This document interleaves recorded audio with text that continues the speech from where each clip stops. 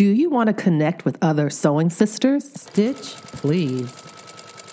Do you want to hear about some dope sewing projects and learn cool tips along the way? Stitch, please. Do you want a sewing community free from microaggressions? Stitch, please.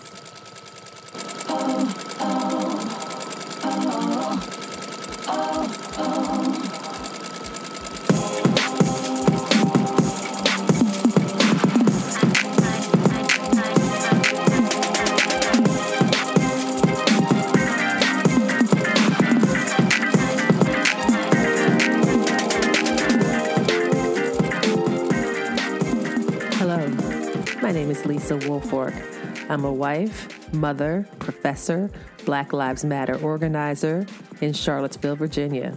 I've also been sewing for the last 25 years. I am the convener of Black Women Stitch, a group of fantastic Black women sewists, and we are pleased to introduce you to Stitch Please. Stitch Please is the Black Women Stitch podcast. Black Women Stitch is a values-led project that centers Black women, girls, and femmes in sewing. Stitch Please podcast lifts up and celebrates Black women, girls, and femmes as we practice the principles of radical self-love, Black liberation, and social justice. We are the sewing group where Black lives matter.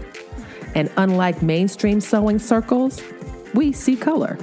And we see you. Our first episode will be dropping next week, and the topic is back to school sewing. As we head into early fall, this is a great time to discuss back to school sewing. So, on the socials, on Instagram at the Black Women Stitch page and on Stitch Please on Facebook, let us know what your back to school traditions are. Do you sew for your kids for back to school? Did your parents sew for you for back to school?